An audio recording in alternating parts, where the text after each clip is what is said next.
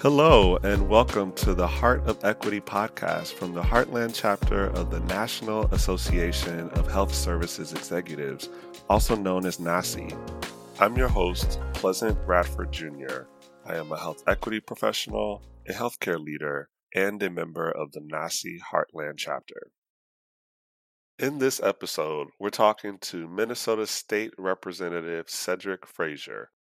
Representative Frazier is an author and proponent of the state's Restore the Vote law that grants people convicted of a felony the right to vote once they complete their incarceration.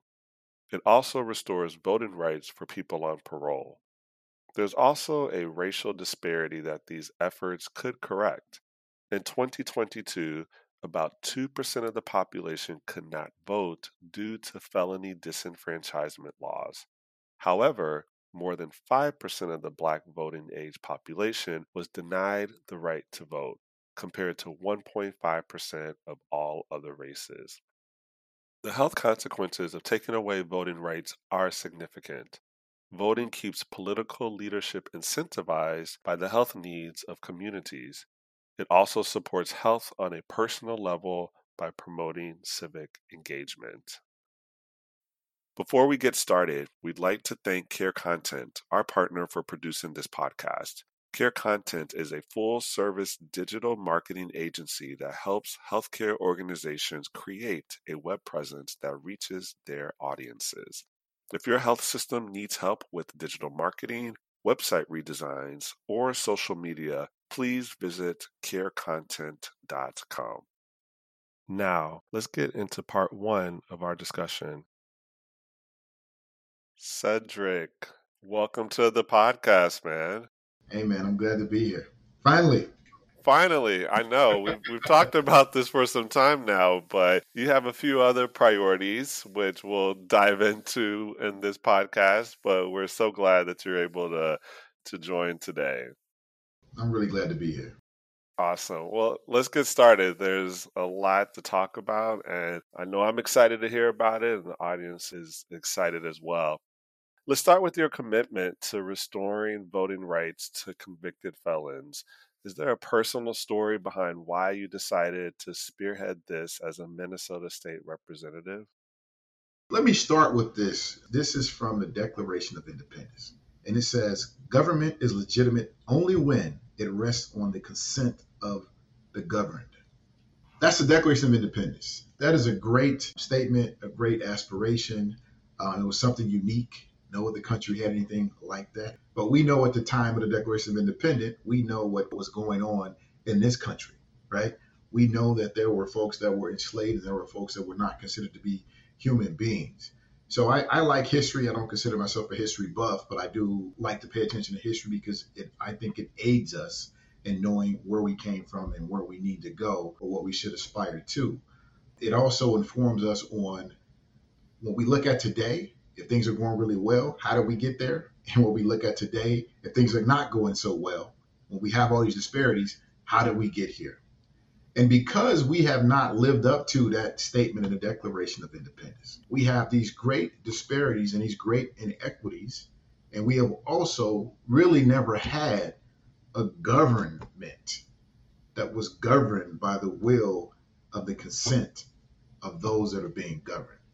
And so that long intro is part of the reason why I wanted to take this bill on, because we've got disproportionate number of people of color, but particularly African Americans that have been disenfranchised from their opportunity to have their voices heard in our democracy. And as we all know, the voice in a democracy is foundationally, it is the right to vote. Absolutely. We'll talk a little bit more about where you're from and how you got where you are today.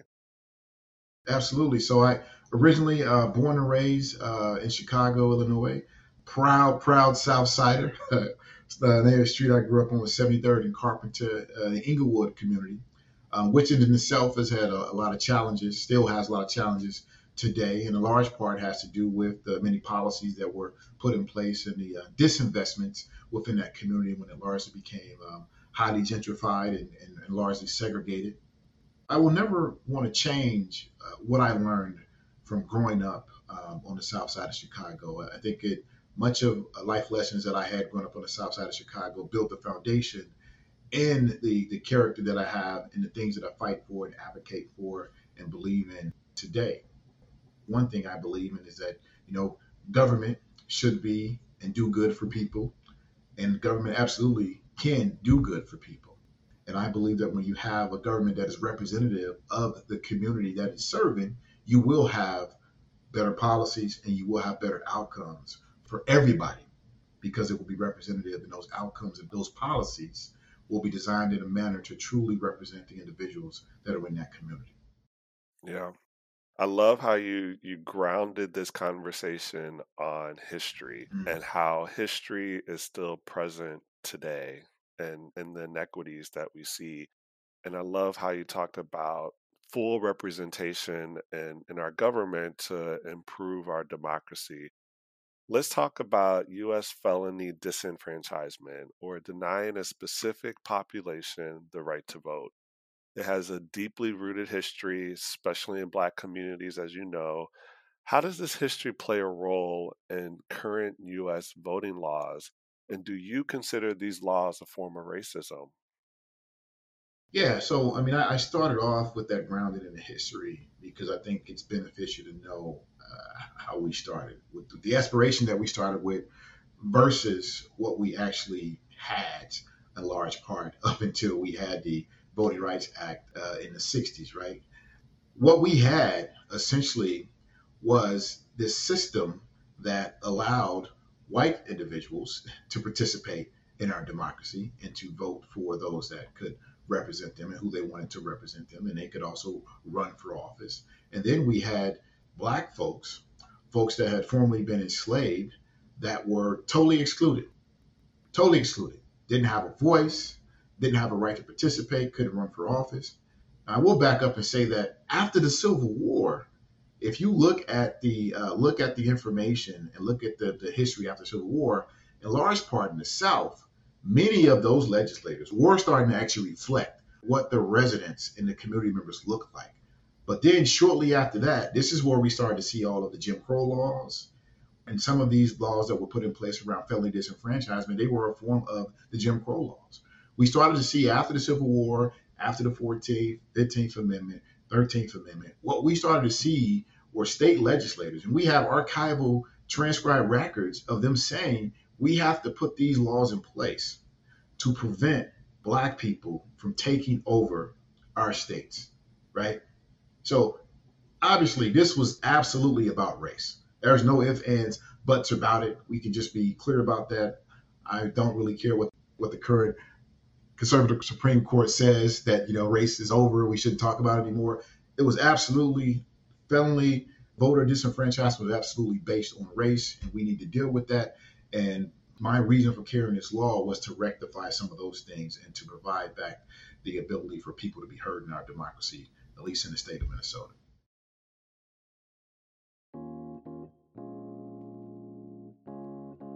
One of the most critical ways you can help promote health equity is to make sure your health system is doing business with Black owned companies. This creates career opportunities, builds generational wealth, and allows us to control our own resources. For our Buy Black Vendor Spotlight, we'd like to highlight Crutchfield Dermatology. Crutchfield Dermatology is a dermatologist office in Eagan, Minnesota. Before his recent passing, Dr. Crutchfield was recognized as one of the nation's leading authorities on skin of color. For more information, please go to www.crutchfielddermatology.com. Now, let's get back to our discussion. Let's dive into the state of Minnesota. Talk to me about the Restore the Vote law. What was the genesis of this? And we understand you're talking about the history, so we Yeah, know the reason behind that. But talk about the genesis of that, the process, and how you got to that day when you were signing the yeah. actual bill itself. The law is restoring the right to vote of anyone who was convicted of a felony the moment that they are released from the incarceral state. So if you're serving time and you've been released back into the community, even if you're still on parole, which means even if you still have some connection to that system, you are allowed to vote as long as you are not incarcerated and you are back into the community.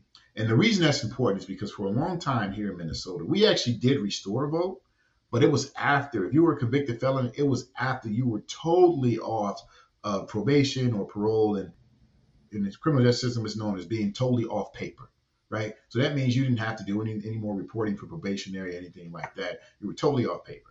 Now, part of the problem with this, even though it was a good thing that your rights were restored after that, which in some cases, I'll tell you, Pleasant, in some cases for individuals, that could have been several decades after they were actually released from the incarceral state.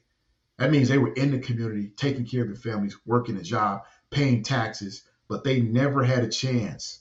They never had a chance to choose the person that represented them on their city council, state representatives, state senators, governor, president. They never had a chance to do that, right? Think about that. I'm being taxed, working a job, I'm doing what I'm supposed to, I'm a law-abiding citizen now, but I don't have a chance to participate in our democracy. I don't have a chance to pick someone that embodies the values that I believe they should have to represent me in our government. That's what we had. And that in those instances where, like I said, it could be several decades for people to participate.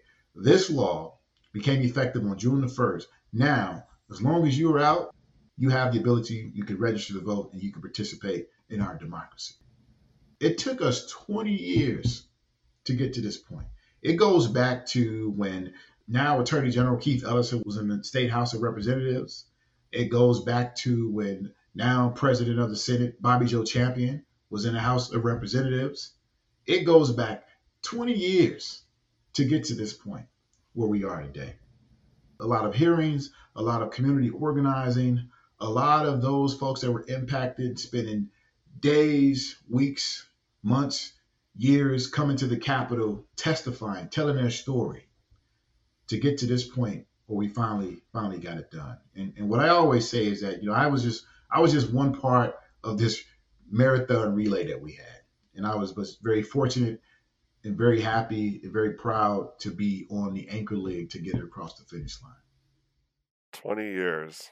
20 years. That speaks to the endurance and the persistence to get it across the line. Early July, the Minnesota Voters Alliance filed a lawsuit against the Restore the Vote law, saying it violates the Minnesota Constitution. What was your reaction to this, and how did you expect this lawsuit to unfold? I will say, just in terms of the debate that we had on the House floor and the debates I listened to in the Senate when we were taking this bill through and ultimately getting it passed, and just looking at some of the conversations around the country. Pleasant, this goes back again. If you follow the history, this is echoes from the past, right? You've got folks that are saying that certain people just shouldn't be allowed to vote. Yeah. Right. And it just so happened to be those certain people tend to disproportionately be Black people and other people of color. Yeah. And a lot of that has to deal with there's this fear. And it comes from this kind of zero sum idea, this zero sum myth that if these folks have a voice, then somehow things that I have, my livelihood, my lifestyle, my way of living is going to be diminished, which is absolutely false, right? We're talking about having policies that represent everyone, policies that will benefit everyone by giving those individuals a voice to pick the representatives that they want that reflect and embody their values. That means everyone's going to do better, which means my life's going to be better for it. Your life's going to be better for it. Those people that are pushing fear and division, their lives are actually going to be better for it, right? That is the reality when we have a multiracial democracy that is actually looking out for everyone within that democracy and providing policies and governing based on a reflection of that multiracial democracy. So I think the lawsuit itself is continuing on to scare people. It wants folks that are now going to have the ability to register to vote and to participate in our democracy. It wants them to believe that, oh, wait a minute, there's this lawsuit. So if I do register and if I vote, it's possible if this lawsuit succeeds, I'm going to be in violation of the law. That is absolutely 1,000% false, right? Right now, the current law is in place. There has not been anything to stop us from moving forward and allowing people to exercise their right to register to vote and then vote in upcoming elections. So I want people to know you can continue to do that. You still have your voice. You still have your right based on this law.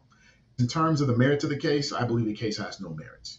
And the reason I believe that is because before we put the law in place, there was a case at the Supreme Court where the Supreme Court said that this is up to the legislator to decide when to give individuals their rights back. It is up to the legislator to decide when to restore voting rights back to those that have been convicted of felonies. That is exactly what the law is. The Supreme Court is very clear about that.